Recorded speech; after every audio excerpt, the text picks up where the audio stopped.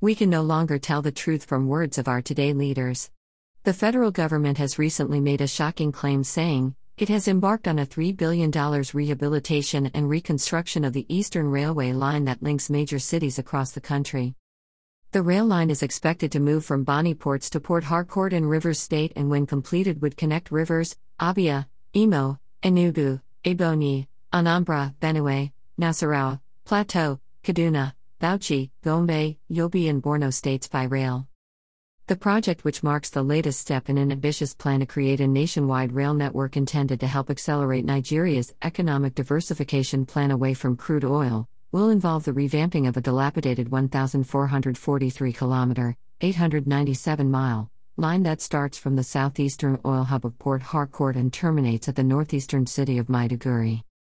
President Muhammadu Buhari at the virtual flag-off of the project said, "The contract has the objective of resuscitating the once vibrant railway transportation in the eastern corridor of the country." The project, which will see the southeastern states connected to the rail line, will be executed by the Nigerian subsidiary of state-owned China Civil Engineering Construction Corporation (CSEC) as the main contractor.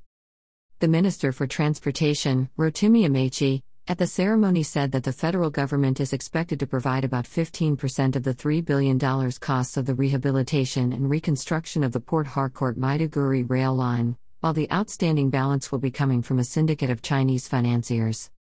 The flag-off of this ambitious project by the federal government would come as a huge relief to agitators from that region who complained about being left behind in the current administration's railway modernization projects, as rail projects are going on in other regions and none had taken off in the region.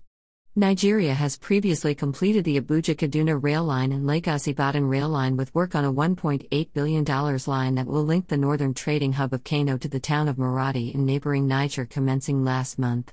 In all this, there are pensioners still unpaid.